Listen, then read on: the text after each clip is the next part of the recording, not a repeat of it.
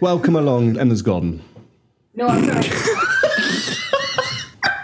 A small child at the door, and I'm like, "Are you there?"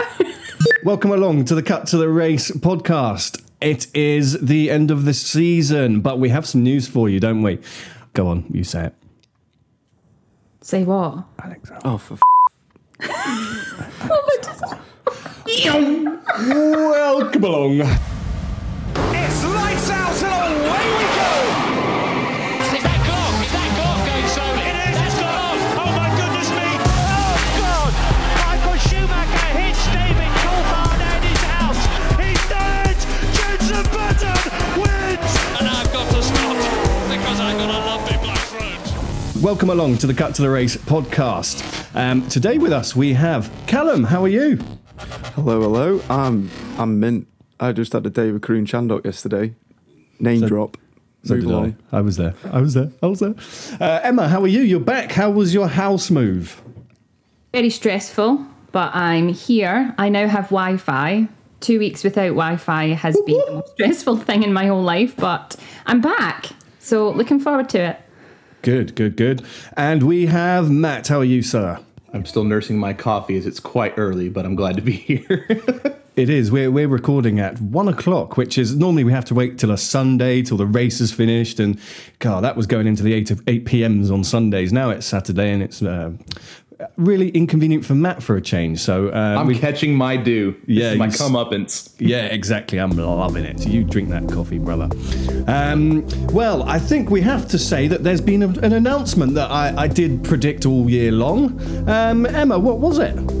That Albon is no longer a Red Bull racing driver. He is now their test and reserve driver for the 2021 season. And Sergio Perez, man of the moment, Yay! has got his seat. Well deserved. Yes. Now, Callum, when we were driving down to meet Karun Chandhok yesterday, you thought that you had your strategy panned out. You had listened back to our last podcast and you thought, Ollie, you actually said to me in the car, sorry, I didn't warn you I was going to say this, but you said, Ollie, mate, that was a bit of genius podcasting that was, didn't you? Didn't you say that, Cal? I did say that, yeah. I was blowing my own trumpet. I said that Perez would be the reserve driver and Albon would stay in the car. But you were wrong. I was very wrong. Interestingly, he's already come out and said what he thinks about it. He says it will be an easier fight to Mercedes now with Perez aboard. Ooh, low blow on day one, isn't it? Oh, Kicking a man while he's down. I can agree with that, though. yeah, I agree with it, but still, the day after, you don't just go and kick him in the face. Yeah, it is a bit harsh. But I completely agree with it. I don't think Red Bull could have afforded another season with Verstappen and Albon partnering each other, trying to fight Mercedes. They needed some fresh blood, maybe not some younger blood, but definitely some fresh blood into the team with a bit more experience to take the challenge to Mercedes. They definitely lacked a higher quality rear gunner. And we all know Max is not known for his tact. If you ask him a question, you're going to get Max's answer, not something that's been coached at all. Yeah, man. And interestingly, Hamilton said Perez will make Red Bull stronger. So, those two are quite in sync. Horner said what I said. Funny that. He said we had to trust the facts opposed to the emotion. Facts don't lie, do they? Unfortunately not. I'm not happy about this. You're not happy, Cal. No. Cal, I'm just gonna sit back for a minute and let you say what you're thinking because I can see it building up. I think they should have given him another chance. I really do. They've constantly throughout the years dropped driver after driver after driver. I wonder what would happen if they just gave another one another chance and go from there, because he needs to get used to the car. You've got raw talent in Max Verstappen. He's going to get in any car on any racetrack and be fast. Alex Albon isn't that driver, but he can be coached into it. He's got potential. Cal, if you had I think it's unfair. If you had put all your pocket money, right, at the end of the month into a team and you could choose to have Albon or Perez, which one would you have if it was all your money? Albon. Really? I would, yeah. I would. If I was thinking about the future, yeah. Well, when we start our Formula Nerds race team, you're not going to be the man in charge. I'll tell you that much. I'm only joking. We'll see what happens. It's what will be over the year. Does anyone else have anything to say on this? Now, the topic of pretty much the entire season has been closed and resolved. I think they thought it through a lot better than I thought they were going to. I honestly hadn't considered Albon being the reserve driver. I was kind of leaning more towards him taking Kvyat's seat, even though that was discussed as it progressed that it wouldn't happen. I honestly thought Tsunoda would have been the reserve for Red Bull, as he's done so well in F2. And I didn't think at all about, if you're being demoted from the Red Bull team, stay on the Red Bull team as the test reserve driver. It's a sneakily genius move, and it kind of helps take off the sting if you're Alex Albon a bit. But at the end of the day, you just have to get the seat to Checo, in my opinion, if I was running the whole show. Yeah, I think it must have, when you're talking about taking the sting off it, I think the sting was pretty big no matter what happened for Albon. I know we joke about it, but I do feel gutted for him. That's got to really, really hurt. But we'll see how Perez does, because Perez might have the same outcome as all the other number 2 drivers at Red Bull. Who knows? I don't think he will, but we will see. There's only one seat that isn't confirmed now for next year. I wonder who that could be. Who's that? This bloke called Schumacher. Lewis Hamilton? Nah. Yeah. Never heard of him. I think it's kind of obnoxious the way they have kept us in quote-unquote suspense this year when the F1 world as a whole knew what was happening. We didn't know about the decision between Albon and Checo. I grant you that. But we all knew about Schumacher. We all had inklings about Mazepin. We had the inklings about Tsunoda. He's a 7-time world champion. You're not going to let him walk. Just sign the paperwork, get it over with, rip the Band-Aid, and let's move on as a world. We actually had a chat with Karun yesterday off the recording about this Toto Wolff. What's the word I'm looking for? Toto Wolff contract. And we said, do you think it was to do with Hamilton not signing? Do you think they made Toto sign to go forward? He thinks it was 2 separate things. He thinks it was 2 separate deals, but I can't help but think that with Toto Wolff leaving, Hamilton was thinking, do we really want to stay? Is it going to change? Are we going to start losing? But now Toto's signed. He's obviously going to sign anyway. But we did wonder whether that would be a sticking point for Hamilton. So the latest news on this says that Hamilton could wait till the eve of testing to announce the contract. Like, Emma, enlighten me. Why? What's the point of that? There's only 1 seat left for the year. I mean, Hamilton could probably replace any single one of them if he wanted to, but it's almost inevitable. Why are we waiting? Well, I think partly it's because he is Lewis Hamilton. He is a 7-time world champion. He can do what he wants, really. But I think with so much speculation about Hamilton's future in the sport, I think he's really trying to get down to the finer details. There are a lot of changes in Formula One over the next couple of years, especially with 2022. We've got the budget caps. I think he's really trying to get into the finer details of his contract and what it means for his future in Formula One, because there has been so much speculation about whether he's going to retire or not. And it must be down to money to some aspect, obviously, especially due to the COVID situation around the world. I would have just thought he signs a one year deal and then worries about this next year. Personally, just get it over the line. Matt, what do you reckon? I honestly don't understand why Toto Wolff becoming a third owner is such a big topic of discussion. Because if I remember correctly, he was already 25 or 30% shareholder, having purchased from Daimler. So to become a third owner from 30% to 33% is nothing. What happened, I believe, is he purchased some of Daimler's shares and Ineos came in and, like Callum's talking about, purchased the other third to take some of that burden off of Mercedes, because they were even in talks earlier in the year about they may not want to go forward in F1. But I don't think they're connected, because that power structure of Toto Wolff wielding decision-making ability and kind of having some control over the outcome was already in place. So it's not really a big departure from the already established norm. I think it's just, Lewis doing his due diligence and wanting to take some time to go, I'm a 7-time world champion, and then go do whatever a 7-time world champion does to decompress. So, like you said, Ineos becomes a Mercedes shareholder. We were actually in the area yesterday, and it was chaos at Mercedes, wasn't it, Callum? It was like they were having a big party. Well, they probably It's like were. they went round to every house in Brackley and gave every single man a Mercedes jacket and woman. It literally... Because everyone we saw was in a Mercedes jacket, the same jacket. It was so weird. And it's normally like that in Brackley anyway, but it was more than usual. I just imagine Total Wolf as Ebenezer Scrooge, where he's handing out turkeys at the end of a Christmas Carol, just going through and handing out Mercedes jackets to everybody. Come here, Tiny Tim, have a free Mercedes jacket. Well, we stood there for a little while and didn't get one, so... God bless Patronus, everyone. What I want to know is, why didn't you just make a bit of a day of it and maybe travel down to Milton Keynes and go to the Red Bull factory and get a picture outside of there? That's not far off. Well, because... we were having such good fun with Karun, but also it got dark at about 3:15 yesterday, didn't it, Cal? So it was like, I'm a bit tired now. We better get home, and so we did. But we are going to play you the interview with Karun in a little bit. We'll do it after the news. How about that? So there's also a little thing that's come out from Horner saying that Hülkenberg was never really in the running for a seat at Red Bull after all of this. Matt, what was that all with Vettel as well?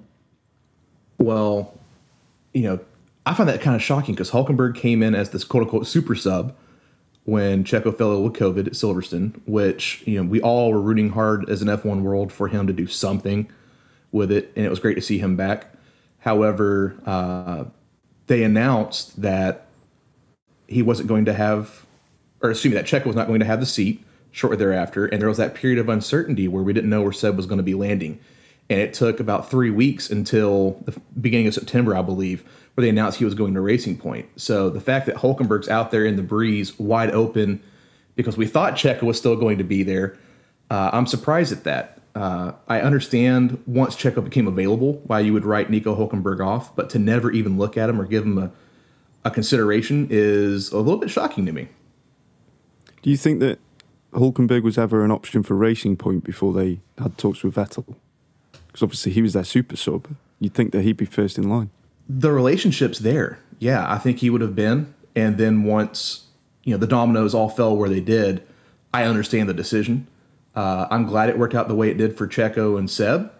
I'm gutted for Hülkenberg because I think there's this weird expectation. When Nico Hülkenberg came in with all the credentials he had, we expected him to be a world champion of the future. And while some of that is due to the teams he was with and not delivering, I don't think it rests squarely on the teams. At times, Nico Hülkenberg has fallen short. So with the need at Red Bull for a more experienced and more successful rear gunner, or quote-unquote number 2 to Max Verstappen, I can understand the decision to go with Checo over Nico Hülkenberg. With Racing Point, though, as a Seb man, I want to say he's a 4-time world champion. He's done great, blah, blah, blah. This year, he was still outperformed by Nico Hülkenberg, and Nico was only in a couple of races. So I think there's just the name brand draw with Seb over Nico, in spite of the relationship he's already built with Racing Point. I agree with that, Matt. Good point. Good point, certainly.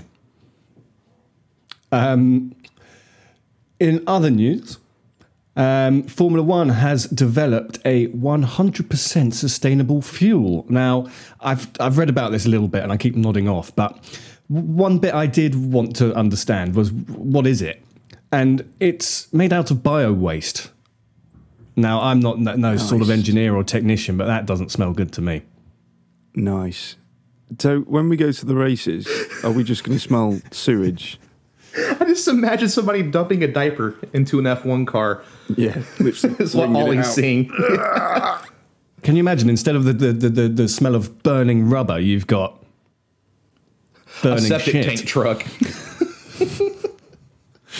Does anyone know about biofuels at all on this panel? Not a clue.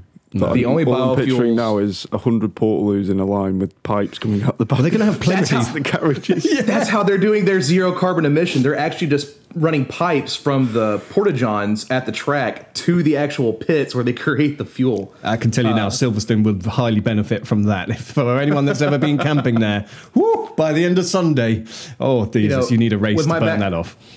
with my background as a mechanic, I understand a little bit about alternative fuels, but basically on the repair and engine performance side, with compressed natural gas, you have to run much higher fuel to air mixtures. As for the creation of the biofuels, I do not. But you know what? Let a fat boy do some research, and I will have a more in-depth and informed answer for you next go around. Well, I think you've got till, by the looks of it, again, it's a bit blurry, but I think you've got until 2026 to explain this one. That looks like when they want to introduce it with the new engines. But F1 do have a commitment to be a zero carbon sport by the end of 2030, which is a slight distance from where we were with screaming V10s in Abu Dhabi, wasn't it? It's a lot of portaloos to empty in that time, though, as well, isn't it? So it's probably the reason for the big gap. Yeah, we're going to need fans back quick time to races for this to work. Yeah, When they say this, we wouldn't be here without you. It's literally they wouldn't be able to run without us because we're supplying the fuel. Without COVID, that'd be 2023. Yeah. They'd be well on their way to stocking up. Anyway, this is a ridiculous conversation. They'll have fuel reserves in Vietnam. So yeah, that's an interesting thing. We'll find out more about it and let you know as we do. St. Paulo's back. Yes, for 5 years they have re-signed. I think we knew this was going to happen, but we all our hearts skipped a beat for a minute when they mentioned that we might be leaving there. We did a vote on this actually. While I remember, just let me get the actual vote up. But I know that 7,500 voted, and I know it was like 99% of people voted that it was the best decision for Sao Paulo to remain. It was ridiculous. Well, look at the conversation we just had. We were talking about their decision or statement to become zero carbon emission. They're like, we're going to be zero carbon emission. Let's go chop down some rainforest. Well, exactly. Yeah. Oh, dear. So 7,500 voted. 7,300 voted to say, yes, Sao Paulo is the best decision. Only 128 said no. 128 people said no. Yeah. Right, write their names down and remove them. No, they're already gone. Don't worry, they're already gone. Those who voted to leave Sao Paulo have been sacked. They shouldn't be here.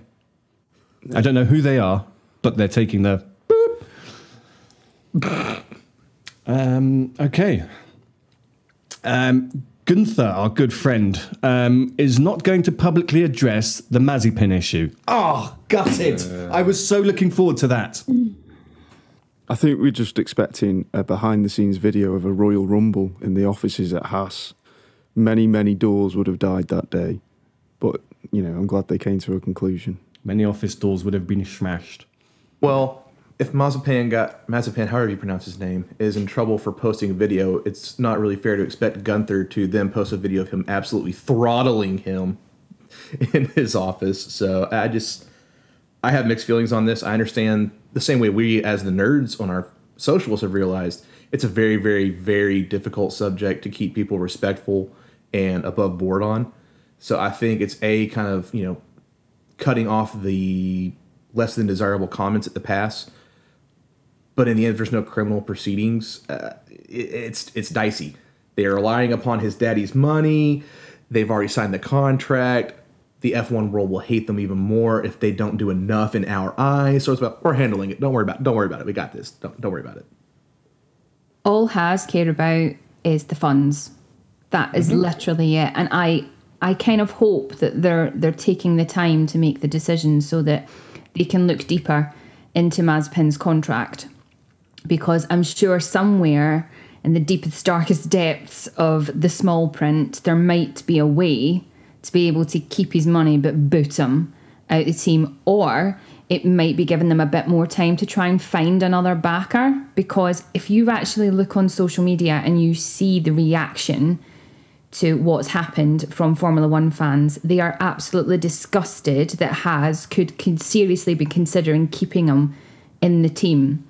And I think Formula One are going to have a huge backlash if Mazepin is kept to be able to race next year. Here's a fun little fact for everybody to do a little bit of homework. There is an F1 code of conduct, aka a code of ethics. Section 20 addresses harassment and bullying. There's also a section that talks about what happens if you breach that code of conduct. I mean, it's all there. They talk about which it's not the same as bullying. It's a much, much darker realm it goes into, and I will not be going down that. But basically the code of conduct for F1 states you can't be a dirtbag. Full stop. And no matter how you slice and dice it, no matter how Haas try to spin it, no matter what the relationship is with the woman in the back of that car, dirtbag. So. That, interestingly, we were quite sensitive on how we spoke about it last week. But our friends over at the GP podcast, they have committed now not to mention his name throughout the whole of next season. He is just the driver of car. I think it's 7. I completely agree. I am going to pledge right now that if he has a drive, I am not going to write about him next year. I am not going to mention his name in any of my articles. I am not going to mention his name in any podcasts. And I'm not going to write about him. So if he spectacularly wins a race for whatever reason... We're not doing a show. He's not getting a mention. He's not getting a mention. And I'm pledging that right now. I am not putting his name across any of my articles. Okay. Callum, what's the latest from sort of our Facebook community on this? Well, the people have spoken, and a lot of them have spoken. So 35,000 people spoke, and an astounding 32,900 people out of 35,000 said he should not keep his job. That kind of reestablishes my faith in humanity with our nerds. It's annoyed a lot of people, and he should not keep his drive. The people have spoken. That has reestablished my faith in the nerds community that is growing every day. Like, you're always going to have the unsavory types and the people who are the internet trolls, just want to stir up some drama. But at the end of the day, good on you, nerds. Like, we're all in agreement. So all in favor of striking whatever his number is from the record going forward. The ayes have it. Never to be heard from again. He's dead to us. Yeah, and I thought that it was going to be more of a sensitive subject than this, but it wasn't. The F1 community have ripped this guy to shreds, so I think we now have permission to do the same. It's rightly so, though, as well. It's not acceptable. It's in not. Any sport, sport, in real life, in celebrity world, whatever. It's not acceptable. So why should it be acceptable for him to do it? I'm going to be interested to see how the media respond to him in the paddock next year. Like, just through interviews, that sort of thing, because even very prolific people in the F1 world, pundits, journalists, they are all in agreement that he should not have a drive. So I honestly, I'm quite intrigued to see what happens. Yeah. Okay. Well, talking of F1 pundits and journalists, we met up with Karun yesterday for I wonder a quick who chat. it's going to be. And we only did have a quick chat with him because it was absolutely freezing and we had to stand outside and do this. But Cal caught up with Karun. Here we are. So we're here at the Formula Model Shop in Brackley with Karun Chandhok. Hello Karun, how are you? Good to see you. Cold, but Ollie's behind the camera, he's not abandoned me in Brackley. We just wanted to ask you a few questions about what you thought of the season just gone, obviously with the pandemic and everything. How did you find travelling around in the bubble? How was that for you? It was weird, I won't lie about it, but I think F1 did a mega job, really. We had charter flights a lot of the races. When we landed, we were really transferring in a bubble. If you landed, you got on a bus where the driver was tested, you were taken to a hotel where all the staff were tested. Yeah. We weren't allowed to eat in the restaurants and places like that. I mean, honestly, the operations of this F1 season have been incredible. So much so that, other sports are learning from F1. I had a phone call yesterday from someone who works at Wimbledon asking on, things, just asking how F1 did it and worked through things for them because they're having their planning meetings for next year. A senior guy from the FIA who was in charge of all the COVID protocols has been hired by the Olympic Association to manage the Tokyo Games. So I think other sports have looked at F1 and gone, that is amazing what you guys have done. It's certainly been impressive to get all the way around the world. Yeah, as also little cases as you had. Also, if you think about it, it was, I think, 76,000 tests and 78 positives. That's, just over 1 in 1,000. And out of those, actually 3 were drivers. So 3 out of 20 were drivers, which is disproportionate. It's probably something they have to look at. But honestly, they did a mega job. Brilliant. And I'm pretty sure we had a question from a group member. She was called Victoria, I remember that much. And she was asking, what do you think is the best driver lineup for next season? With all the roundabouts that have been going on this season, what do you think is the best for next season? Well, we got to see what happens with Red Bull, don't we? That's true. Still waiting on that. Yeah, I think. Listen, I think Charles and Carlos look very strong. Okay. I think they both come out of this year with very, very strong performances. They both got that good balance of youth and experience now, and I think on paper they look like the strongest lineup, or one of the strongest lineups for me. But I think what's nice about next year is we've got either a race winner or a world champion in so many teams, don't we? You got Vettel at Racing Point, Alonso's back, Ricciardo at McLaren, and then obviously the top 3 teams as well, plus Kimi at Alpha. So I think that's 7 of the teams are going to have plus Gasly, of course, so 8 actually at AlphaTauri. So that only leaves Williams and Haas, actually. I guess without a race winner in their lineup. Am I right? I think so. I think so, yeah. I think he's right. Well, there you go. So that leads me to my next question. Do you think there is any team that can compete with Mercedes next year? I was thinking maybe McLaren with the Mercedes engine. Do you think they could maybe put a bit more of a fight up this next season? I hope so. I think it's good for the show, isn't it? We want to see more people winning. We want to see more people fighting for podiums. Abu Dhabi was a dull race, let's be honest, but it was great to see Max win. Yes. That was a nice story, and it's a nice way to end the year, and gives us all a bit of optimism that hopefully they can hit the ground running, because the cars, they're a bit different in terms of the rear floor and aero, but for the most part they're not that different for next year. Okay. And moving on to the 2022 season, obviously the cars are completely revamped.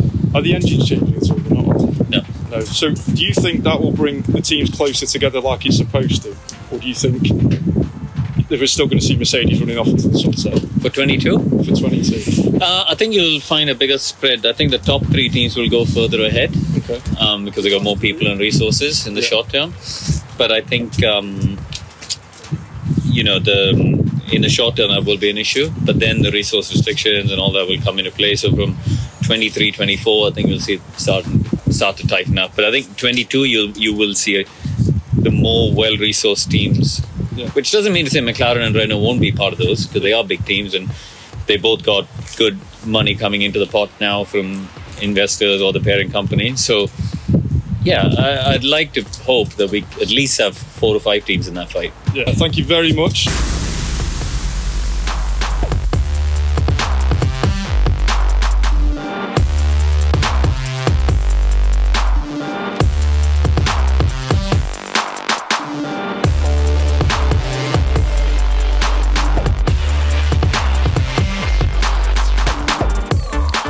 So a big thank you to the Formula Model Shop for having us yesterday. It's, by the way, it's such an awesome place for nerds of Formula One, isn't it, Cal? It's also a very dangerous place for your bank account. I wasn't allowed to take my bank card yesterday to the shop. I was given a £20 note, right, which didn't get me very far, but... Is that clear giving you your pocket money? Very literally, yeah. He literally called it pocket money. I just imagine it was Claire and Esme just like watching the bank accounts like, don't you do it. Don't you do it. I would have left my car there and taken home a model, trust me. A car model. I spent £30. I was naughty. What I'm saying is this is the coolest place that I've been in a long time for proper Formula One fans. And what we didn't mention beforehand was there was a simulator there, right? A driving simulator, obviously. And I set a lap. Well, I set 3 laps. The third one I still just about went off, and we were driving around Silverstone. And I set a 1:43, which was only 11 seconds off Karun. I am saying only. I know that's like an entire lap of the Bahrain entire 2, Nerds podcast listeners just like... All right, retake. But Callum, what was your lap, mate? He was like, "Where's the racing line?" It was a 1:53. I'm going to take that on the chin. It was awful. There were people setting over 2 minutes though, so that wasn't the worst One person, time of the yeah, day. yeah. 2. Well, also, you all were saying it was one of those like gyroscopic sims. It's not like what I have in my living room where I can just. Oh yeah, nothing's happening. It wasn't like your PlayStation with your Thrustmaster. If you know, It was a you know. proper sim. It was. Yeah, it was scary. It was difficult to get used to. That's one way to put it. Yeah, It was, and the brake That's pedal why- was literally you had probably half an inch from off to on. Cal, That's you all would it make moved. a great racing driver with the excuses, is what I'm hearing. yeah. Oh, yeah. Sound a bit like some drivers we've had this season, to be honest. To be fair, I was the only one of the day to manage to successfully park it in the pits. That's true. And I was the only one of the day to make myself look like a complete idiot and not be able to manoeuvre my car out of the car park when we were leaving in front of Karun Chandhok. So Callum had to get out the car and help me. Hey, It was an embarrassing moment for both of us. we're the formula nerds, not the parking space etiquette nerds. Yeah, I mean, it was a 333-mile round trip, but the worst of it was, definitely trying to move my car in front of Karun. I was like, oh. Let's get into the first half of our 2020 season review. So we're going to split it over 2 parts so that you have something to look forward to next week, and we have content to bring you. This week we're going to go through the teams and the drivers rather than a race by race. We'll go through the race highlights, I think, next week.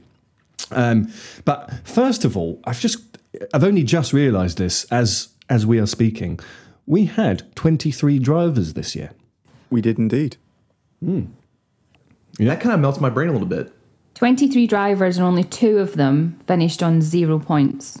3. I wonder who those were. 3 drivers. 3 did, yeah. And one of them was in the season for the entire year without scoring a point.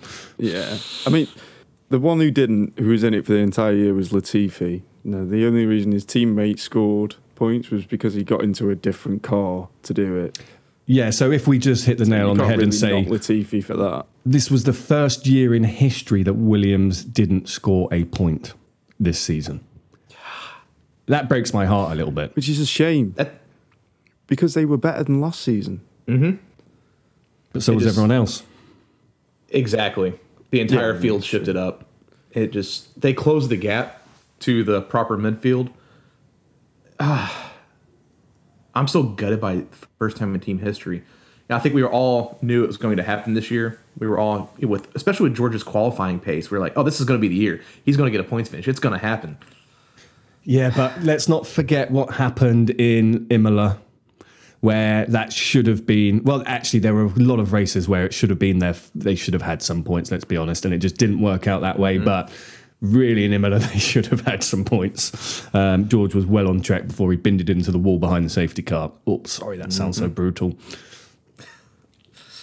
Especially when we've all been crucifying Romain Grosjean for doing the same thing a couple years back. Now it's like, we wanted you to not have that happen. It was there. But sometimes the racing gods are cruel. I think Williams, hopefully next year is going to be better with the takeover. You know, they've got a new team director, haven't they, who's just stepped up. Will this be the year that we see Williams coming back? You know, they've left their heritage behind. By the way, best wishes going out to Frank at the moment as well. Absolutely. But Emma, what's your take on Williams for next year? You know, are we going to see this one of the greatest teams of all time? Just give us a little something. I don't think so, to put it honestly. I think they have moved forward in terms of performance, but ever so slightly. But I think having George Russell in the team, I mean, he's the best driver in the team. Him and Latifi. I mean, Latifi is. I really don't think he's going to be, winning races and all that sort of shit. I don't think Latifi should be in that seat. I think it needs to be Jack Aiken. But I think Russell will definitely bring the team forward. But I don't think it will bring them forward enough to be scoring more points next year. I think that Russell is their best hope for points. I think they'll score 1 or 2 possibly, but I don't think they're going to be doing anything spectacular. Okay. Cal, what do you think? What I will say is that Doralton however you say it, are bringing in some. They've got to bring in some investment, but F1 are helping them here by putting in budget caps. They are slowing down the other teams, meaning that they can't possibly stay within budget caps and have the resources and the team and the amount of people they have working for them and stay within the budget caps unless they're going to pay them nothing. So Williams are already a couple of steps closer than they were this season, and they should have more money. So that's another step. So I think they'll do better than we think they will. But Emma's right; they need decent drivers with that. And Matt, what's your view on Williams?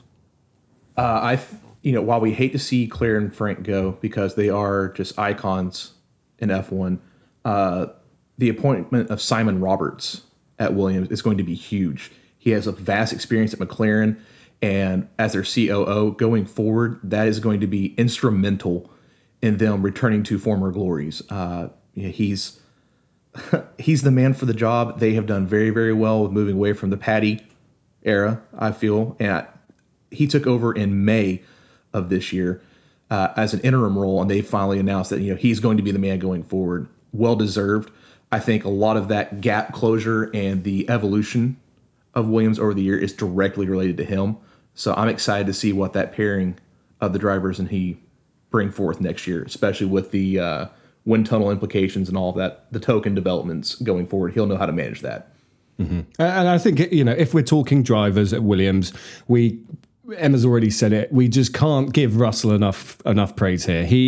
When he stepped into that Mercedes, okay, he made a few mistakes this year. He lost a few points that he could have had, but when he was given that chance, the boy pulled it out the bag. I know, Matt, you've got a slightly different opinion that he may have jeopardized it himself in that race. Well, I stand by that last puncture is fully on George Russell in the car. However, if Mercedes had handled the strategy and executed those pit stops properly, he wouldn't have been in that position to begin with. So while the overall, turning of the wheel to get that puncture, driving like a madman, was George Russell in the car, but it was enacted, and the catalyst for that was the mismanagement and the quaffles of the Mercedes pit crew. Cal? I don't think we can knock him for getting a puncture because he had one shot in that car, in the best car on the grid, to prove what he can do. And he was overtaking Bottas in probably the hardest place on the track to overtake. And he was going past people like they were nothing. He was driving for his career, that race. You can't knock him for getting a puncture by overtaking someone. Was he driving to survive? I don't think he was driving to survive, but I think he was driving to send a clear message to the rest of the grid. There's been a lot of driving to survive this year, hasn't there, Emma? I completely agree with Callum. I think when George Russell stepped into that Mercedes, he was out to prove a point. He was out to prove he is a really, really good driver. Seeing him in that car was one of my highlights of the season. It really was. It was just emotional on so many levels. But I do think that next year I think being in that Mercedes has given him a massive confidence boost going back into the Williams car. So I think next year we should see a lot more from Russell. So if we move on to number 9 in the championship, then that takes us to who I personally would say had the worst season, which is Haas. 3 points throughout the year. I mean, it was only a few years ago they were looking like sort of the position that Racing Point are in at the moment, wasn't it? It's madness. 3 points to Haas. I think they had initial investment when they came into the sport, but then nothing since. I think they've literally got the same standard of car as when they first started in the sport, and everyone else has just either caught up or gone past. They joined the sport in 2016, and they've literally sat still since then. They've been jogging on the spot while everyone else is either sprinting or going past them. So that's the issue with Haas there. I don't think they've even been jogging in the same spot. They're jogging on one of those moving sidewalks, so the ground's moving forward beneath them, and they're not going anywhere. Do you mean like in an airport, Matt? Yeah, exactly. Right. I'll say moving sidewalk. We don't have them over here. I feel I have colloquial differences. That's why we're all so fat. We have moving sidewalks. Look at Callum's face here. He's like, what is Matt talking about? The thing with Haas is, they're one of the few teams out there. Alfa Romeo still have developmental capabilities. Most of Haas and their fabrication comes from, is it Alahara, who do their chassis design? Everybody just went glassy-eyed on me. Basically, if you're racing with spare parts and you don't have the funds there because you have been so poor, there's been a steady decline with their performance, and that leads to steady decline in investment, which is how those dirtbags at Rich Energy show up. I think they're still reeling from that because they were operating under assumed capital and investment there, and it never came to fruition. But also, I say it time and time again, a lot of people understand getting a Ferrari engine and putting it in your car as, oh, you bolt it up and you go. You have to design and package and test and get balance. And I can't even go into depth enough in a podcast episode about what all's entailed with that.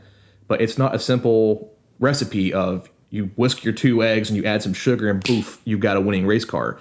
And I think Haas, while having a genius financial strategy, there has to be money to develop, period. Yeah. You're right there, Matt. And to be fair, I think there is actually a podcast episode over this break on what it means to be a customer team versus a manufacturer. I think it's a really, really interesting thing that they don't tell you on TV, do they? They don't really explain what that means other than they use their engines. It's a huge difference. And if we cast our minds back to Drive to Survive a few years ago, I believe it was Gunther said, there are more people on holiday at Mercedes than we have in our team at any one time. And at any one time. Actually, people thought that was a joke.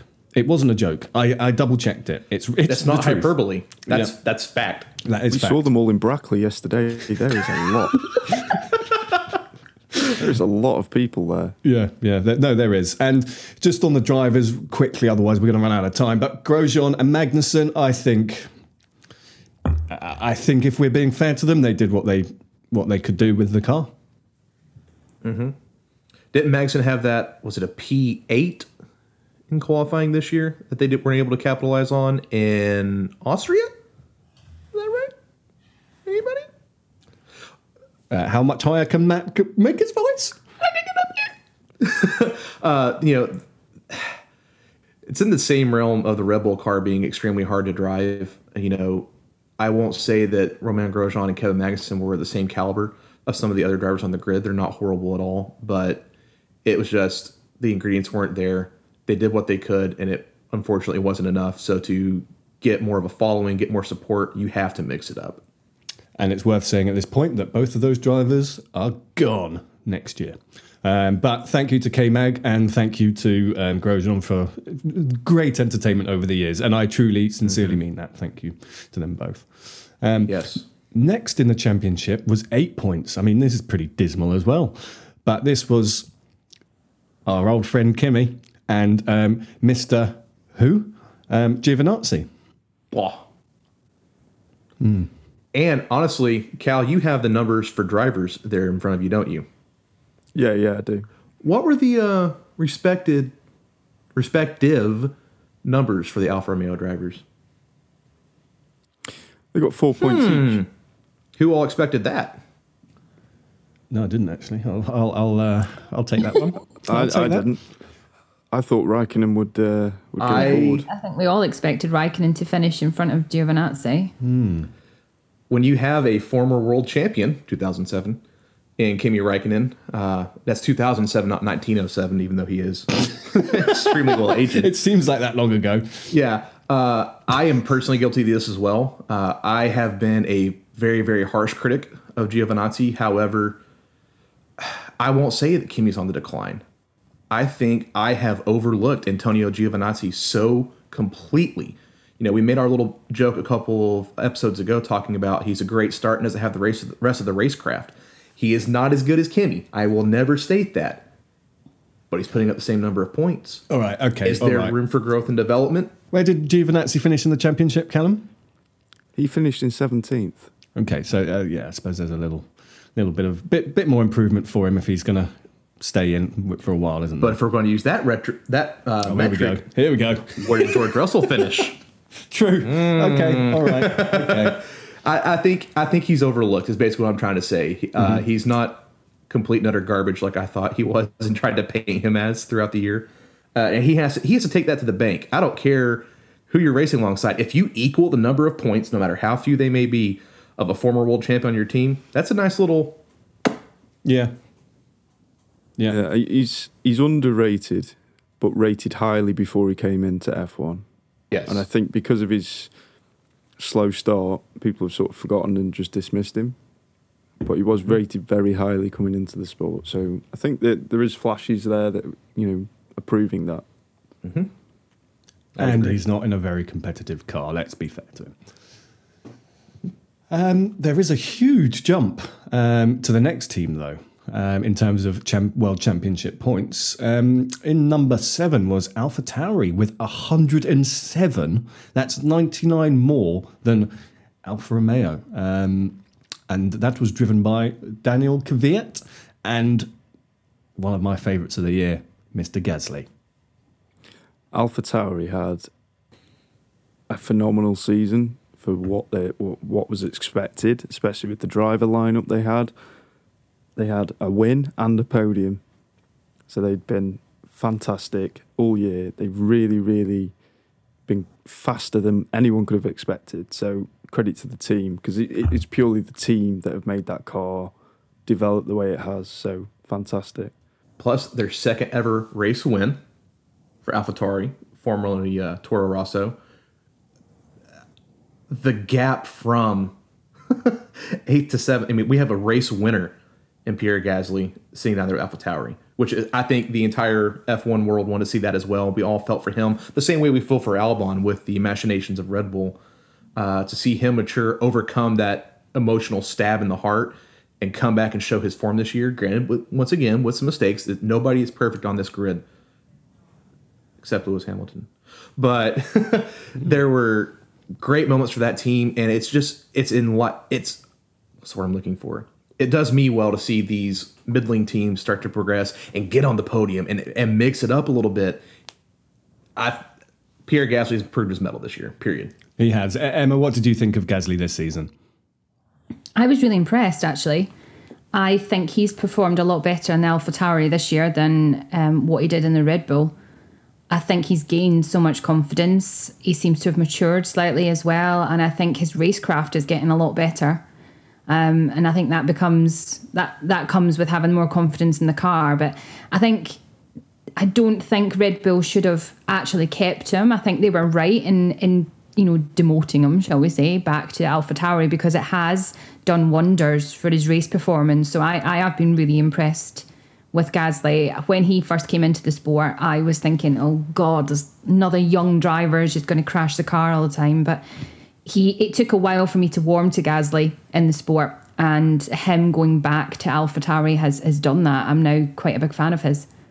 I am, and I completely agree, Emma. I never thought I'd say I would be a fan of Gasly, in the last couple of years. But I think we'll save his miracle moments for the next episode, because we're going to go through the races, and my God, were there some miracle moments from him. I honestly, this is a really weird thing for me, but the radio transmissions are really what made me fall in love with Pierre Gasly. Just like the unintelligible, emotional screaming in the car. And I just, it resonates with me. You feel how dedicated he is to his craft, and it shows. Yeah, I nearly cried in Monza. Anyway. Number 6 in the championship. Not much further ahead, but I'm still surprised they are number 6. I can't remember. Ferrari! Oh, there's a man on the podcast with a Ferrari in the background. Maybe he should talk about this. Yeah, this was a tough year to be a Tifosi. But we've been here before. 6th, Matt. They were 6th. I don't think that's that bad for the year that they had. Honestly, with the legality issues of our engine and having to undo that, but also the complete aero departure, the takeaways for me this year there's 3 big takeaways as a Tifosi. Number 1, I cannot wait to see what Carlos Sainz can do in this car. I only phrase, not this car, burn this car, never bring it back, don't put it in the museum. But Carlos Sainz brings a much needed spark. The big takeaway there being Vettel. Yeah. I hate to see him leave, obviously, but I think it was time for him mentally and as a driver to move on, because we all know why he was brought to Ferrari, and not fully on him, but he hasn't been Seb of old since he's donned the red racing overalls. However, the biggest takeaway and the most exciting for me as a Tifosi going forward is Charles Leclerc is... I can't sing his praises enough. I'm sure the podcast is tired of hearing it. What he did with that car just defies all logic and reason. So huge improvement for him, even though the results don't show it. Yeah, I completely agree. Cal, what do you make on that? Matt, do you think that Ferrari needs to change their philosophy of straight line speed over cornering speed? That's tough, which they attempted that this year with running a complete redesign of their aero package to emphasize medium and low speed cornering, which affected them on the straights. However, it's easier to overcome an aero package redesign when you have an illegal engine. So I think the biggest thing will be on finding a balanced car that is able to do... You can't do everything well, but is at least competent in all aspects. But more importantly, find power within the confines of the regulations that are in place. That's where I think Ferrari needs to have the biggest advance going forward. Well, how come then they can't do that but Mercedes can? How come Mercedes can get the most power and the best cornering speeds with the best downforce package? How come they can do it but a team like Ferrari with their heritage and history can't? I think for one is the initial design of splitting the housing on the turbo for Mercedes. Ferrari's still using the impeller and the reluctor wheel of the turbo in the same housing. For Mercedes actually split that, which led to a more compact packaging, and they've been running that since the V6 turbo hybrid era began. However, I think Mercedes is also, if you look at the recruitment, the money, and their ability to pay for the best of the best, Yeah, but money's no object for Ferrari either. It isn't, but it is when you recruit so heavily from Italy.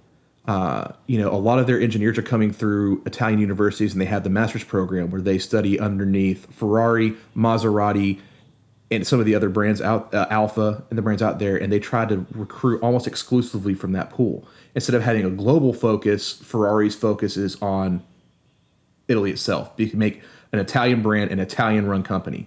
I spoke on that before. I just think they have to re-envision their packaging and the way they go about executing that vision.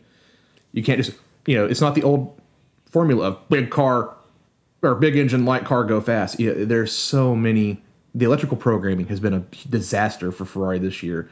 And that's just, Mercedes has the better people. I'll say it. And it's not knocking the Tifosi, the team, but they have better people. They have better technology. I'm going to hand number 5 in the championship over to our resident Daniel Ricciardo sandwich lover. They got... Got to be a spicy sandwich. Yeah, if you've missed our season of podcasts, there are a few references so far this week that you do need to have understood. Cal, were you just celebrating with your hand up there, or did you want to say something? No, I was just throwing more spice on. Oh, okay. So Emma, 50 points ahead of Ferrari. Who dat? Yeah, Renault has actually had quite a good season. I think they hoped for some more points, but Daniel Ricciardo got 2 podiums this year. So he had German Grand Prix, and I think it was in Imola as well. He got a podium. And Ocon also got his podium as well. So they've made small improvements in development throughout the whole of the season. Very small improvements, but it's been a little bit of a push forward this year given the circumstances, and it's really paid off for them. Daniel Ricciardo this year has only, if you discount his DNF of the first race of the season, he's only finished outside of the top 10 once, and that was in Spain.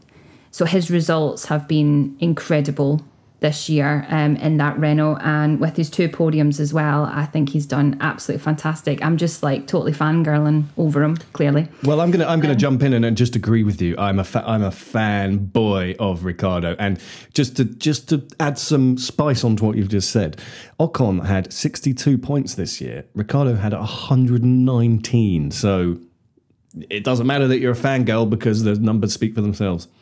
Yeah, and he's off to McLaren next year, which is brilliant. I think him and Norris are going to be brilliant together. I think there's going to be a little bit of a bromance like there was with Sainz, doing the spice. I know. I can see you all. I can see. Well, by the way, we're just delivering spice over the top of our more cameras. and more spice. Yeah. Sandwich.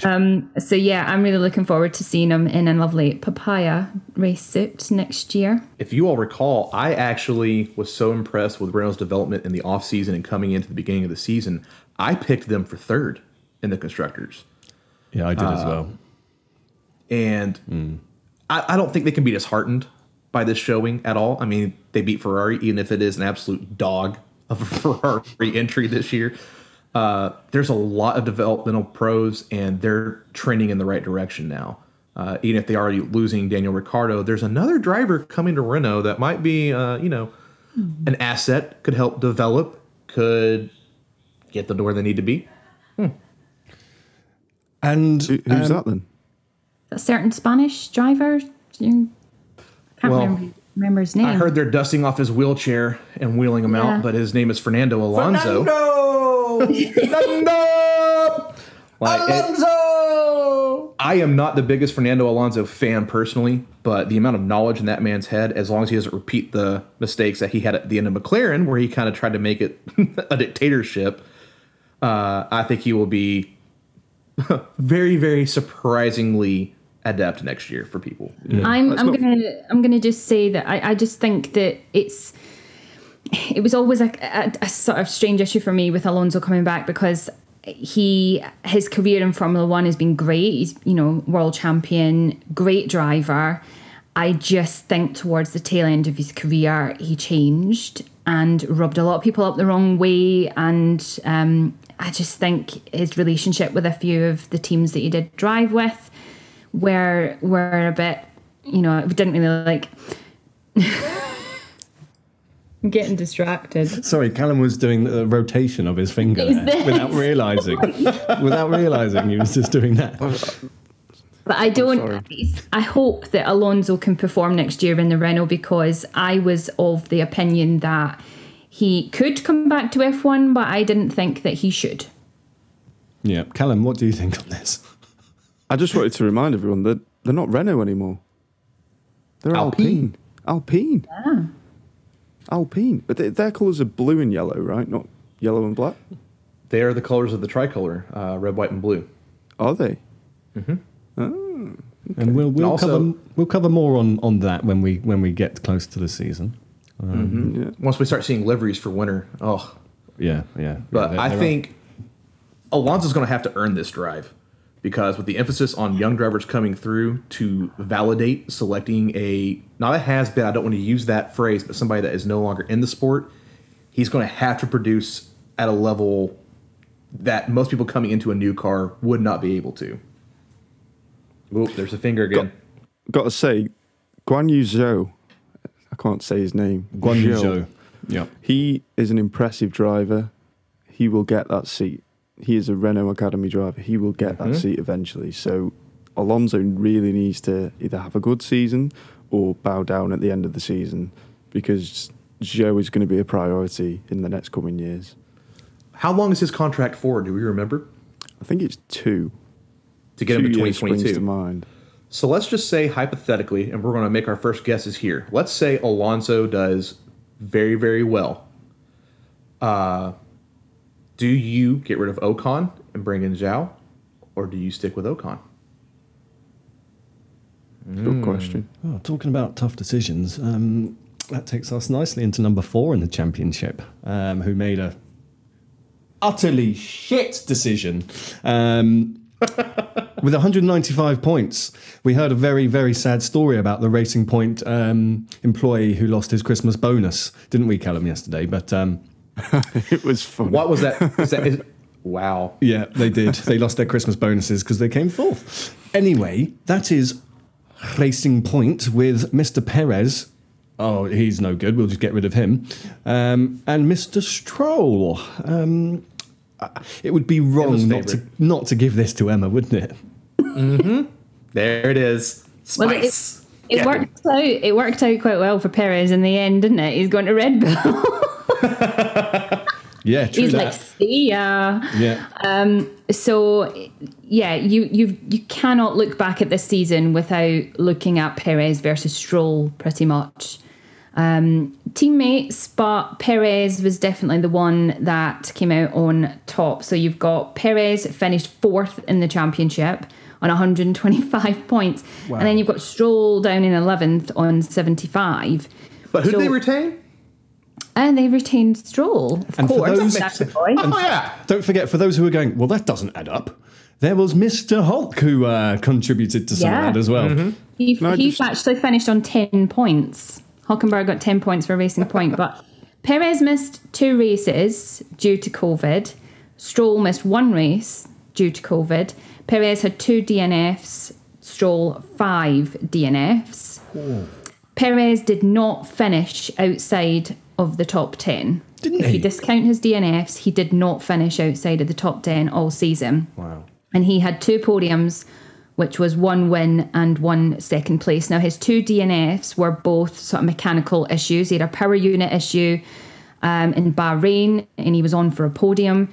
And then in Abu Dhabi, he had a transmission issue as well. But when you look at Stroll, there's the flip side to this. His 5 DNFs, Austria, he had a sensor issue. I'll give him that. Okay, we'll say that's fine. It's mechanical. Begrudgingly, I'll give him that. In Mugello, he went off at Arrabbiata 2 while he was sitting in 4th, and he just went off. In Russia, he had contact with Leclerc, spun into a wall. And then in Portugal, he collided with Norris and also received 2 5-second penalties, one for the collision and the other one for infringing track limits. And then in Bahrain, he rolled over after having contact with Kvyat. Yeah, we'll give him that. But he had 2 podiums, both 3rd places, and he still finished on 75 points. And I just... If Racing Point have got these stats in front of them, it doesn't make any sense to me. It doesn't make any sense why they were completely okay with binning off Perez and potentially having him not racing next year, and keeping Stroll, who's still got a lot to learn in this sport. But yeah, that's my rant. Even validating the decision to go with Seb over Checo. So just before I hand it over to Callum, who's patiently waiting in the wings, Stroll started a race on pole position, and he finished it. Where did he finish? 11th, I seem to recall. That's got to be the biggest up this year for him. Cal? Yeah, got to say, Stroll, he had the race. He got on pole. He was leading the race. He fucked it. No other word to say it. He fucked it. Tell us what you really think. Because he's not ready. He doesn't have the bottle yet to lead a race out at front and not let the pressure get to him. He's still on baby milk. Also, I'll say that the massive gulf between him and Perez, when Perez missed 2 races, just shows that he's shit. He's just not good enough. He's just simply not good enough. That also shows how important Checo is. The whole battle for 3rd place and how tight that was is only due to Checo having COVID. Full stop. Because if he had been able to race the entire calendar, it's over. Period. He had an incredible year. And, if we're going to discuss the reasons why Stroll is still there and they're getting rid of Checo, Christian Horner, which we'll get to him eventually, was discussing about keeping emotion out of the decision making. Emotion is the only thing driving the decision making at Racing Point, and we all have to, Lawrence Stroll is entitled to make the call he wants. He bought the team, he owns it. It is his.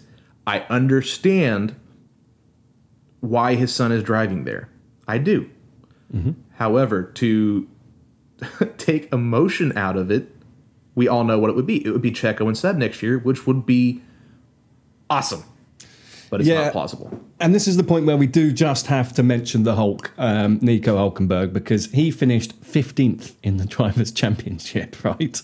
And how many races did he actually drive in? Because I know he had was it 3, but one was did not start. So with Hulkenberg, he only raced in 3 races. He had that did not start even at the first Silverstone. He took 7th in the second Silverstone, and then when he was to fill in at the Nürburgring, he took 8th. Yeah, so finishing in 15th from 2 races is pretty damn good, isn't it? It's not bad. One thing I will say as well, difference? is that Lawrence Stroll, if he's going to own and run a team, he needs to look at what's best for the team. Like, forget about who's your kid, who family are, and things like that. If you're running a Formula One team with fans and millions of people depending on you to do well, who are buying merchandise and things like that, you do what's best for the team. If I had that much money and I owned Racing Point and I saw Lance was crap compared to Perez, I would be keeping Perez and paying Lance off and saying, right, mate, just travel the world, go and enjoy yourself. Cal, binning his own son. I would bin my own son for the benefit of the team. Yeah. My only criticism there is that they did finish 4th in the World Championship on 195 points. They didn't do badly, but what you're saying is they should have finished 3rd. Should have finished 3rd, and they should have kept Perez. Yeah. It should be that simple. Yeah. What was the point spread between Hulkenberg and Stroll? It was 65 points. Difference. With how many races difference? A lot. A lot. About 15? 14 or 15? There was a lot. Most of the season. Let's just put it down to most of the season. He should have done more with the time he had. Considering he was leading the Turkish GP, he should have had 25 points. He bottled it. Guy's not ready. Guy's not ready for a top 4 car. Okay, so this is... Sorry, it's actually still only a top 3 car because it's just a carbon copied Mercedes, but... It is. As we move into the top 3 for the season, I just want to say how goddamn happy I am to see the team in 3rd, because it's been a long... We've really missed these guys. They have not been competitive for years, and my God, does it make me happy to see McLaren in 3rd in the World Championship. That was Mr. Science and Lando Norris. And, Ferrari McLaren is that old school rivalry. I got hype watching those guys this year. Lando chasing down the gap to get underneath the 5-second penalty is one of the funnest moments of this season for me. When he had that gap to Lewis Hamilton at 4.8 seconds. McLaren have handled this season with such grace and just enjoyable to watch. The bromance is going to be missed, but also McLaren's development coming forward this year. The same way that I overlooked Antonio Giovinazzi at the beginning of the season until the racing actually began, I overlooked McLaren. And I was remiss in that, and they have made me eat choosing Renault for 3rd and not picking them higher all season. They've been class. They have. We did just mention Alonso, and when Alonso was at McLaren and towards the end of his career, they were just finishing last every race, weren't they? That's sort of my most recent memory of McLaren versus, wow, they just finished 3rd. And it's worth saying that the 2 drivers were pretty level all season, weren't they? Because you've got Sainz on 105 points in the 6th in the championship, and only 8 points behind, you've got Lando Norris. Cal, what do you reckon on this? I think considering Lando Norris is only in his 2nd season in Formula One, that is a massive achievement for him. Huge. And I've got to say, Zach Brown, since he has taken over, has done an amazing job. He can't be overlooked in this. He's clearly the person that's changed something. And their consistency levels have been incredible. Bearing in mind, they only had 2 podiums this season. They didn't win. 2 podiums, that's it. Racing Point had 4 podiums and a race win. They still finished in front of Racing Point. So that just shows you how consistently good McLaren have been. They've been steady eddies all season. Mm-hmm. And also on that as well, Mercedes is the model of the current F1 team, how it should be developed. McLaren are the model going forward for how a driver lineup should be managed. The numbers, by having consistent numbers, like you say, there were moments of brilliance and flash, but they aren't ostentatious moments of, podiums and wins and things like that. Just consistent, solid racing and dependable results are the reason that they are in third. And that's something that I think a lot of the other teams have been looking at. Red Bull. And they could have been the catalyst for a lot of things that have happened on the grid this year. Yeah, for sure. I think, sorry, Ollie, that one more thing on McLaren is that even when their qualifying pace hasn't been brilliant, their race pace has. They've always made up a lot of positions. They've always managed to just creep into the top 10 because there was a fair few races where they qualified like 14th and 15th. But they always managed to get at least one car into the top 10 to keep the points coming in. So they were fantastic all season. I think the one that really calls out for me, and again, we'll get into it next week, but was when, I believe it was Portugal, correct me if I'm wrong, but when the two McLarens overtook the two Mercedes and were leading the race. That was just a magical moment of this season. I can't wait to talk about it next week. So that takes us into number 2 in the championship. You've guessed it, it's not Mercedes, it is Red Bull. Max Verstappen finished the season on 214 points with his teammate Alexander Albon on 105 points. That is less than half. Big difference. Big difference. But I keep saying this and I will keep saying it, Verstappen is in a league of his own. Max Verstappen is a racing god, and when we referred earlier to Christian Horner making the decision based on facts, Alexander Albon finished 7th in the championship. Sergio Perez finished 4th in a weaker car. It's what's happened has happened for a reason, and I think we could discuss it till the end of this show. We could. And I think Red Bull going forward, if they want to win a Constructors' Championship, they need to stop comparing people to Max Verstappen. Yes. And compare the two cars differently. Because you can't... It's the same problem at Mercedes. If the Mercedes wasn't so dominant, they'd be having the same conversation about Hamilton and Bottas. They can't compare the two drivers. They need to let Max Verstappen run his own race and the other driver run his own race. Because you can't expect anyone to get in the car and compete with Max. Especially with the dynamics of that car at Red Bull. One of the biggest things for me watching the racing for the last couple of years is the stability and drivability of the Mercedes car. There's not a lot of imbalance issues. It seems very smooth, very fluid, whereas the Red Bull is much more pointy and unsettled almost. It's more agile, but Max Verstappen has learned how to control that through the development of that car. To come into something that is not just, point and click, if you will, with the steering wheel, there is an art form to the way that car is set up for Max and how he's able to make it happen. But it's almost unrealistic to expect Albon to perform at that same level in such a difficult car to master. Whereas, it's not saying that the Racing Point is the best thing on the grid, and they stole everything from Mercedes. But I feel that the Racing Point was an easier car to drive for Checo than the Red Bull was for Albon. Not taking away that Checo is the better driver. Just something I'd like to throw out. Cal? Yeah, the Red Bull have definitely developed a car with Max Verstappen in mind. He's a guy that drives on the edge all the time. Doesn't matter what he's doing, even in practice. Last season he was spinning in practice pretty much every race because he was finding the limit of each corner. Not many drivers do that. Not many drivers will throw their car into the corner through fear of binning it and ruining the car. Max just doesn't care. He will ruin a car to find the limit of what he can do with it. So it's, again, impossible to compare Albon to Verstappen when the car is designed for Max. Yeah, so I'd say it's been an interesting season for them. They could have, I would say, done better, for sure, but finishing second wasn't... second to Mercedes. You can't moan about that, can you? You can't. And another takeaway is I will not besmirch Max Verstappen's headspace and the way he drives. However, this year, he had 5 DNFs. He had one at Monza. He had one at Imola. He had one at Bahrain. He had one at the Red Bull Ring. I'm missing one. Oh, Mugello.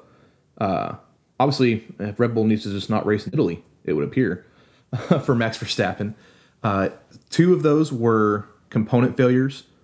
3 of those were driver error incidents.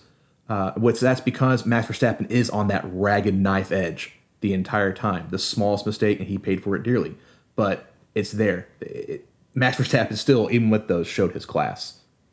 Yeah, I don't think it's fair to call Bahrain his error. No, not at all. I think that was just racing incident out of his hands. So I'd say 4 DNFs. Well, he also wasn't penalized for it. Exactly. Well, and that beautifully leads us into the winners. But one thing I'm really going to focus on here is that the Max Verstappen, we've just said, had 5 DNFs. And he was 11 points behind number 2 man, Valtteri Bottas. No, it was 9 points. Say that again. And he was 9 points behind number 2 man, Valtteri Bottas. So, as we know, Mercedes won the World Championship, I believe, in Imola. So fairly early on. And that is Lewis Hamilton with 347 points. Incredible. And Valtteri Bottas over 100 behind on 223. I think we know about the difference between these drivers, but what I will say before I hand it over to you, Cal, is this was a miserable season for Valtteri Bottas. It was. And I'm looking at the stats right now, and the fact that he got 2 wins and 11 podiums, which is, by the way, exactly the same as what Max did in a Red Bull. That, for me, I saw that this morning when I was doing the research, and I was like, wow, okay. Valtteri's had a really bad season. Like, seeing that made it worse for him. And the fact that Lewis got 11 wins and 14 podiums shows what you can do with that car. It's almost at the point where you can just forget about Hamilton, right? And just look at Bottas's stats and go, that's pretty bad, considering you're in a Mercedes. You don't even need to say, well, he's against Hamilton to make that point, do you, Matt? And see, we were talking about the DNFs for Max Verstappen. Valtteri Bottas only had 1 DNF all year. And that was the Nürburgring. Yes. Max is better. Wow. If Max didn't have 5 DNFs, he's taking second. Oh my God. And the reason for that is Max's consistency.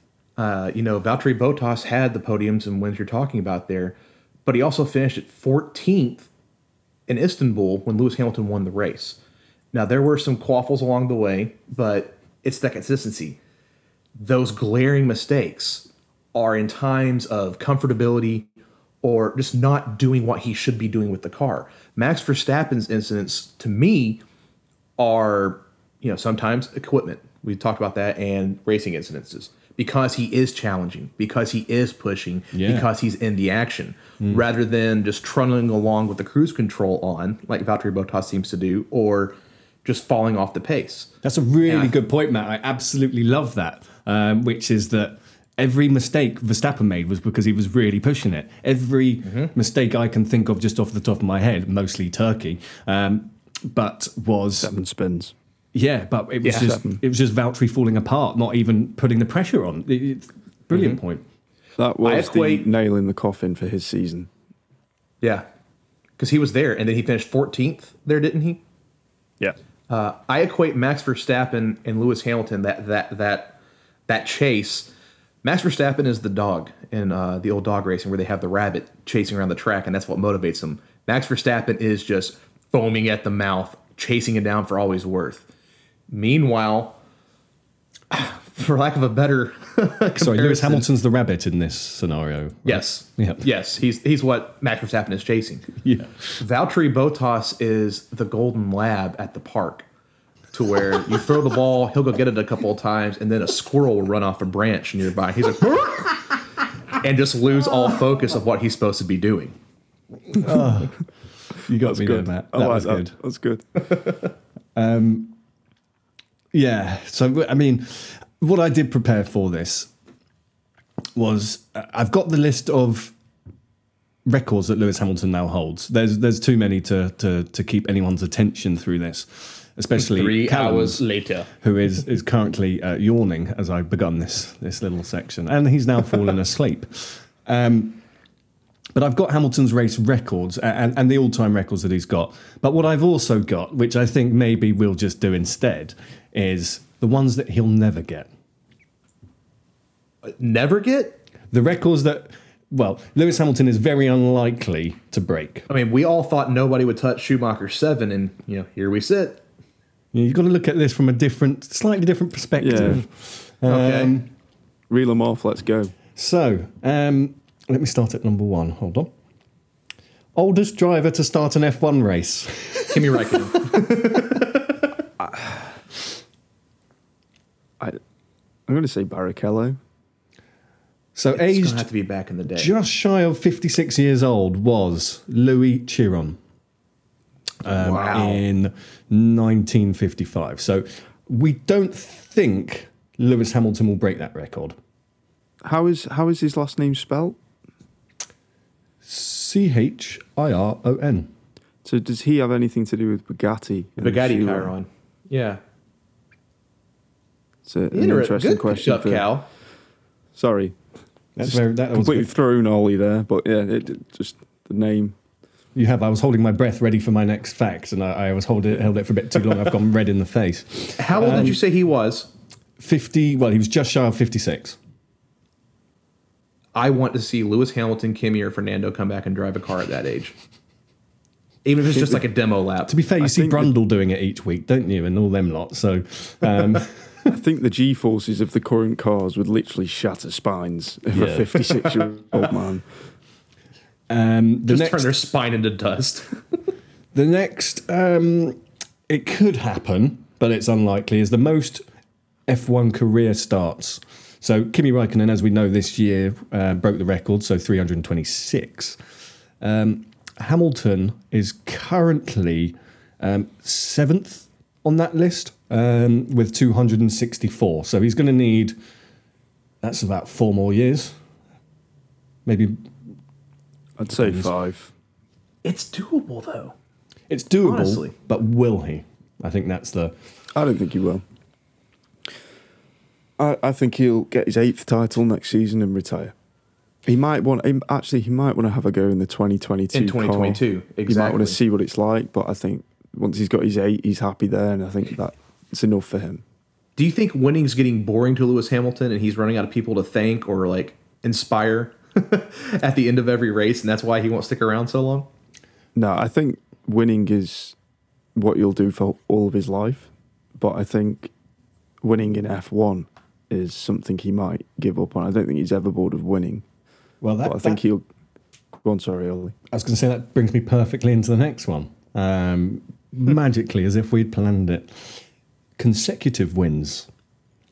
I know who it is. I can't remember. He So, told me. again, I can't remember. There is a chance that he could get this, but currently Absolutely. he's not very close to it, which is consecutive F1 victories.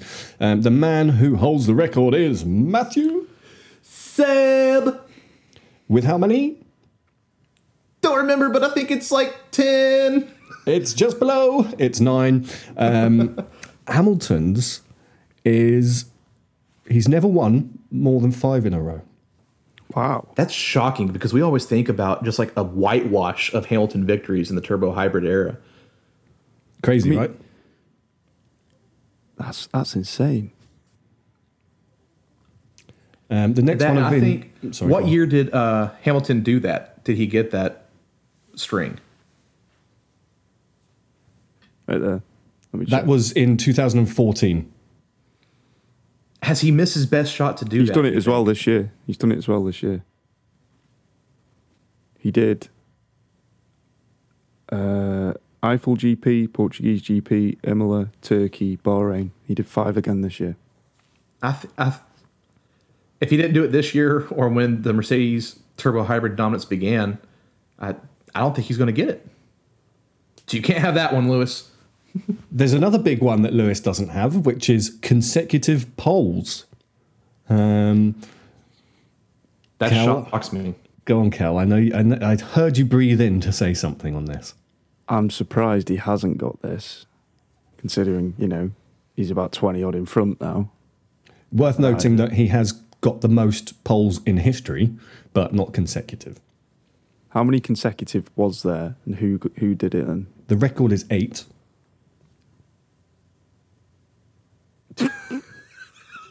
For our listeners at home, Ollie just had a sneeze attack in the middle of this because he's allergic to Lewis Hamilton not having a record. Let me just clear the snot off my face. Wipe off your mic, mate. Where did I get to? So the record was 8 consecutive pole positions by Lewis Hamilton's hero. Ayrton Senna. Yeah. Fair. Hamilton's best is 7 in a row. So he's very, very close on a lot of these. He is, but when you think about consecutive, he's got to do it all over again. It's not like he's just reaching a number. Yeah, yeah, it doesn't start now. Yeah. I mean, you're right, but that's a pretty sticking with qualifying. Another Seb Vettel one for you, Matt. So most poles in a season. Now, I'd forgotten about this until I did my research.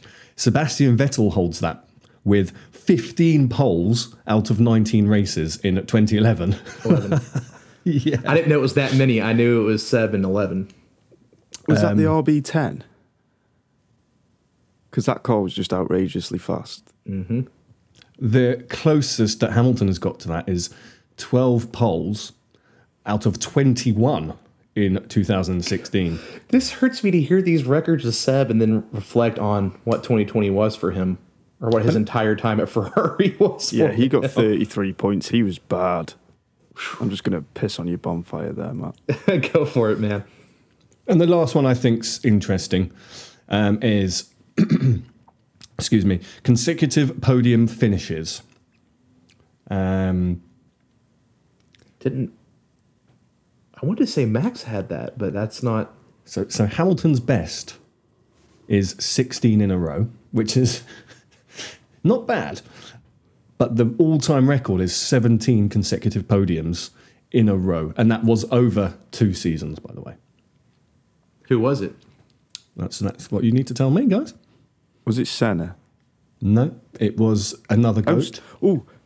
Schumacher. Schumi. It was Schumi. Yep, over 2001 and 2. 19 consecutive podiums. Wow. He's knocked on the door of everything. Yep. Those are the records that Lewis Hamilton hasn't broken yet. Shall I give you a little overview of what he has, or should we just skip right over that? Go ahead. Hurt me. Rub it in. Well, there's 36, and I'm not going to cover them all, but he's won the most number of races, 94. He's got the most consecutive race starts. No, let's skip that one. Skip that one. In a certain time period. Boring fact. Hamilton has won the highest number of different races. He's won 28 different races. He's won at the highest number of different circuits with 29. Edit that out. That's like the same fucking thing. Hamilton has the most wins at a home circuit with 7 wins at Silverstone. Oh my God. And I mean, I could go on and on and on and on and on. Hamilton has the highest number of pole positions in F1 history. He has the highest number of podiums in F1 history with 163. And he has the most career points in history of 3,700 and God knows. My Lord. And of course, he is tied with Schumi for 7 world championships. But there are a heck of a lot more subcategory records below those. But those are the sort of key ones for you. Is anyone else really bored of all those stats now? Like, no I offense kind to of love Ollie, it. I just mean like the Hamilton. I love it, but I'm also winning like, everything. Yeah. Is boring now. Well, I thought that's why it was worth talking about the ones that he probably won't get. Yeah, good shout. Because Sky Sports don't do that. No, they should. That one did. I'll tell Karun. Just give him a shout. Yeah. With that, first name basis now, so. For sure. Yeah. I mean, what noise does a goat make? Bottom of my tires are gone. That was the only pre-organised joke that we've ever done on this podcast, just so you know. And I hate myself for being privy to it, but and Matt wrote it in our notes about 10 minutes ago, and I hadn't seen it until just now. So He was like, please let me tell the joke. so it didn't fit, and that's why we don't plan these things. Let's finish then with our drivers of the season. Now we've gone through them all. So there were 23 of them. Matt, who was your driver of 2020? I know which one you're going to say, so I'm not going to say the obvious answer. Well, it wasn't Sebastian Vettel, no matter what happened. So if you said that, No, I can't. I I would edit can't. it out.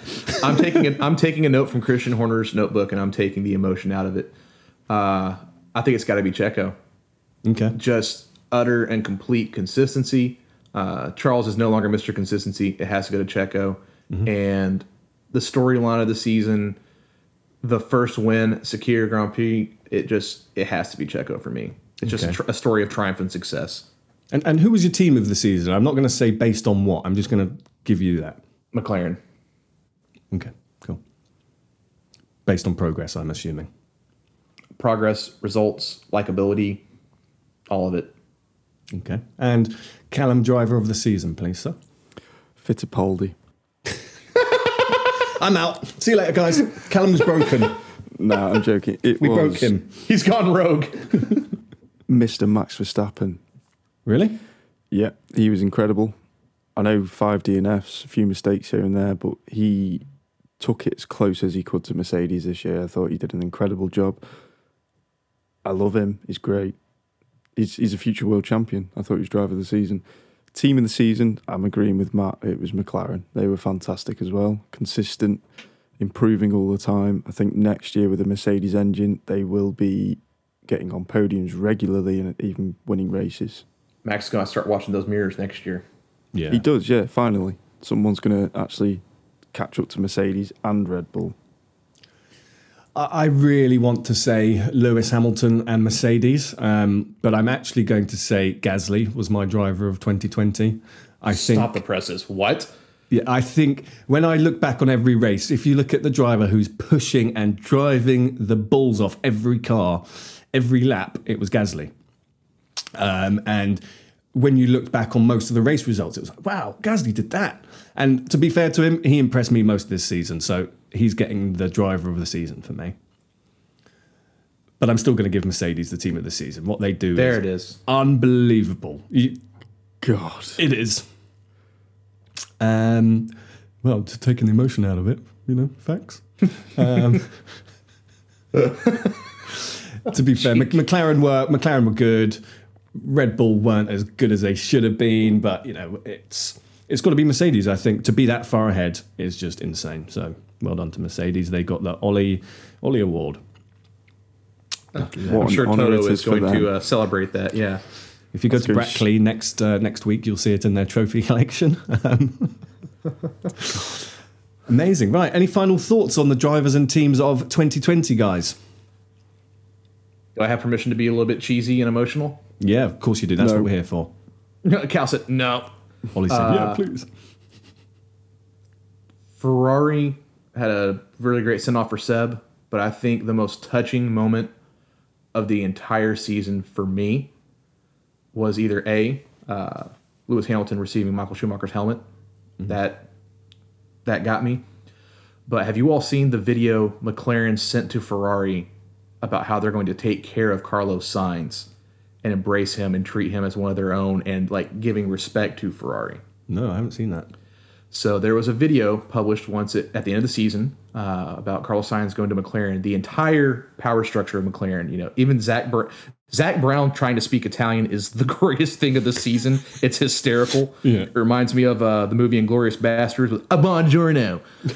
But Yeah. they basically said, we're rivals, we're fierce competitors, but we welcome Carlos Sainz with open arms. We will take care of him. And it just, I don't know why, it hit me, and it was just a classy move, and really reminds you about how close knit the F1 world and community is, and it was awesome.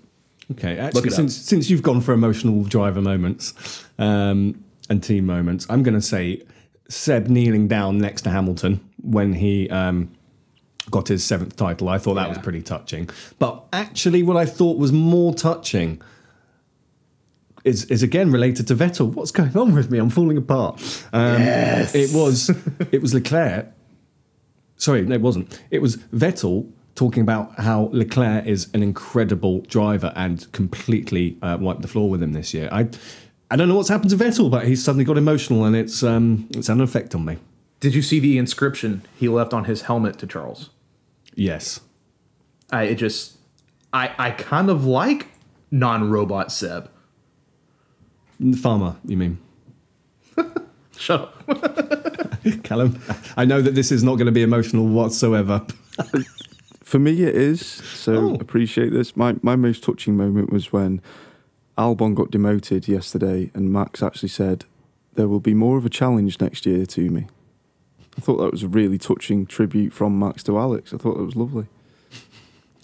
Wait. He said there will be more of a challenge to me next year.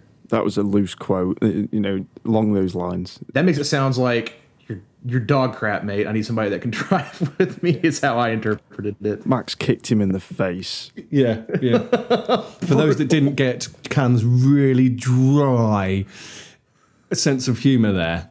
I missed it for a so moment. So did I. I missed it for a minute because he even confirmed that he was going to be emotional, and then he wasn't. It threw me. God, it's like Max Verstappen off the top rope, just elbowing Albon in the heart. He dropped the people's elbow. That's what he did. Jeez. Brutal. Piss off. Give me somebody that can drive.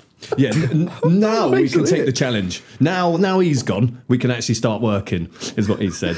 But I can fully imagine that Max was emotional when he said that, and it makes me emotional. Yeah, he was in the wrong way. Max Verstappen tweets out, "It's about flipping time." Max had some emotional... I gave you emotion. Max has had emotional moments this year, now we think about it. He was emotional in... It keeps coming up, doesn't it? Portugal, when Lance Stroll took him off. Yeah, he's had some emotional moments. Maybe we'll do a compilation video of Matt and the vape, and then oops. But yeah, no, great season, really enjoyed it. Next week we're going to come back with we're going to go through the races. How about that? Yeah, good luck trying to watch them all before next Sunday. No, trust me, I've got F1 TV, brother, and I know how to annoy my fiancée, so I will be doing that. He excels at that. Yeah. So if I'm here next week, then we will be reviewing this. If she allows you to be here next week. Strong if. I don't think we'll see Ollie ever again. Never mind on the podcast. Just signing off for the last time on live. Guys, it was lovely knowing you. But maybe worst comes to worst, I'll just watch the highlights of each one. But as a podcast panel, you have to do the same in preparation. So good luck to you all. Merry Christmas. I'm now scrambling to see if I still have my notebook full of race notes. Well, thank you very much for joining me today, guys. And, thanks to Karun and also the Formula Model Shop for a great day yesterday. Thank you for having us. If you don't follow us on the socials, make sure you do. We are Formula Nerds on everything that we need to be. So, Formula Nerds. Formula Nerds. That's all you need to know. Cal, you had your hand up? Yeah, I just want to say the Formula Model Shop is any F1 fan's paradise. It's amazing. You need to get yourselves down there. But if you can't get down there, because obviously Brackley is quite a long way away from where we were yesterday, Ollie, formulamodelshop.co.uk. They do amazing memorabilia, models, merch, everything you would need as an F1 fan. So please, please, please get yourselves over there and buy something, because they're an amazing little shop. Family run as well, which is incredible to see. And the guy's so generous. He bought a £15,000 simulator and he lets kids walk into his shop and play with it for free. So that's just... Is it only children, or can 31-year-old nerds just show up and... Yeah, anyone. Anyone. And that's where I'm off to now. Because my fiancé is going to kick my ass. So yes, thank you very much. It was a great day, and they are, like you said, Cal, a family, a bit like us, who just do it for the passion. So it was really nice. And thank you, Matt. Thank you for having me. Thank you to everybody that listens. We cannot tell you how much we appreciate your support. If you're not a member of the Cut to the Race podcast group and you want to have your opinion heard and get some feedback and maybe even some FaceTime with us, pop in. We'd love to have you. And from all of us here at the Formula Nerds family, we want to wish you and all of yours a happy holidays, and we will see you again next week. We will. Anything to add, Callum? I can't remember if you said you were outro or not. Bye. No emotion. Merry Christmas. We'll be back after Christmas with the races of 2020. Thank you. Good night. We out.